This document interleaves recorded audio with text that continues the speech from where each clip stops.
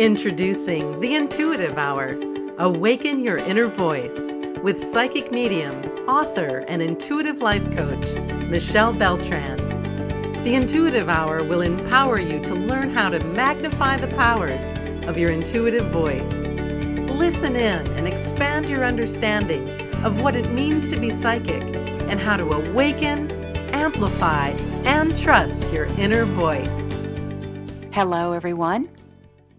It's a pleasure and honor to have you back with me here on another episode of the Intuitive Hour, where we discuss all manner of topic related to psychic development, intuition, and metaphysical. All right, today's topic, how to read your energy color. Edgar Cayce, the famous American mystic, once said, "At any time a soul will give off, through vibrations, the story of itself and the condition in which it now exists. So when I see an aura, I see the man as he is." It's those vibrations he speaks of that we perceive as color. And it's the intensity of those colors that indicate the condition of a soul. This week's podcast deals with how you, or anyone who desires it, can see and read their own energy colors and/or the energy colors of others. Each person has an aura that reflects his or her personal energy. Most people have an aura that surrounds them in about a 3-foot radius extending from 18 to 24 inches from the body. People who have endured trauma and tragedy often have larger auras. An aura can come in many colors and/or exhibit a dominant color. It's rare that an aura will be only one color. Some can be a composite of rainbow colors. Every aura consists of 7 layers or levels or auric bodies. Each body has its own unique frequency. And each body is interrelated.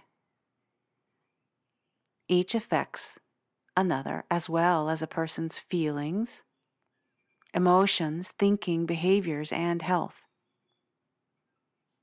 In other words, an imbalance in one of the bodies can lead to an imbalance in the others. It wasn't until the invention of Kirlian photography that auras could be validated beyond that of a psychic's word. The process, named after Simone Kirlian, who accidentally discovered color emanating from individuals, did so when an object on a photographic plate was connected to a high-voltage source. The image that was produced showed colors undetectable by the human eye. Clairvoyants have always been able to perceive these colors long before Kirlian's discovery. Professional clairvoyants have always used the information to enhance their psychic readings and energy healings, even at a distance. There's quite a lot of information available for someone gifted with this type of sight. It is indeed a special gift and skill that should be honed because it increases the depth and experience of any psychic reading. You can tap into that information too. If you would like to, choose the best conditions you can before you begin, however. First, place yourself or your subject in the front of a softly lit white background. You'll be able to see the aura much better against white. And when you do, you'll gain invaluable confidence. It's also very important to note that before you can perceive an energy field in someone else, you will have to perceive your own energy field first. To open your vision and enable you to perceive energy frequencies, choose one spot to look on yourself or a subject and concentrate on that. The middle of the forehead, the location of one's chakra or third eye, is best.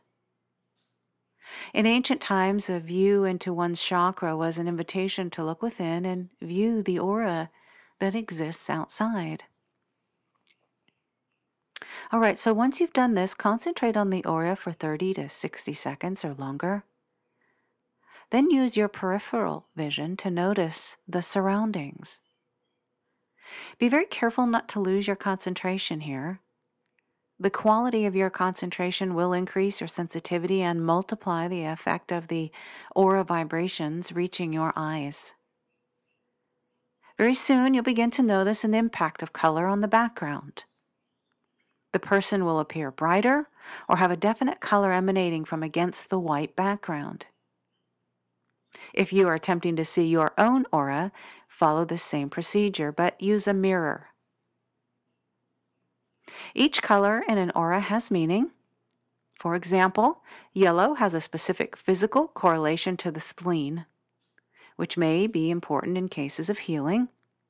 Green variations will come from people who work for the public good, like teachers and doctors, or those who have a love for animals and nature. Such information may be important for suggesting possible occupations related to transition in life, for example. On the physical side, green relates to the heart and lungs. So do be mindful of colors and what they mean. There also are many colors or color combinations and levels of colors you will see when viewing someone's aura. Keep note of this. Do your own research and reading on colors and meanings, and also do trust in your own sense about what the color means. The study of auric interpretations requires that you familiarize yourself with those colors and what they mean. To expand the efficiency of your viewing, practice every day. Practice will increase your sensitivity and further the development of your very powerful auric sight gift. All right, everyone. For any questions on today's episode, please do reach out at mbeltran@michellebeltran.com. Otherwise, have a wonderful week. I look forward to seeing you here next Monday. Thanks for listening to the Intuitive Hour. If you're inspired to take your intuitive development to the next step, be sure to enroll in Michelle's newly released Kickstart Your Intuition e-course at michellebeltran.com.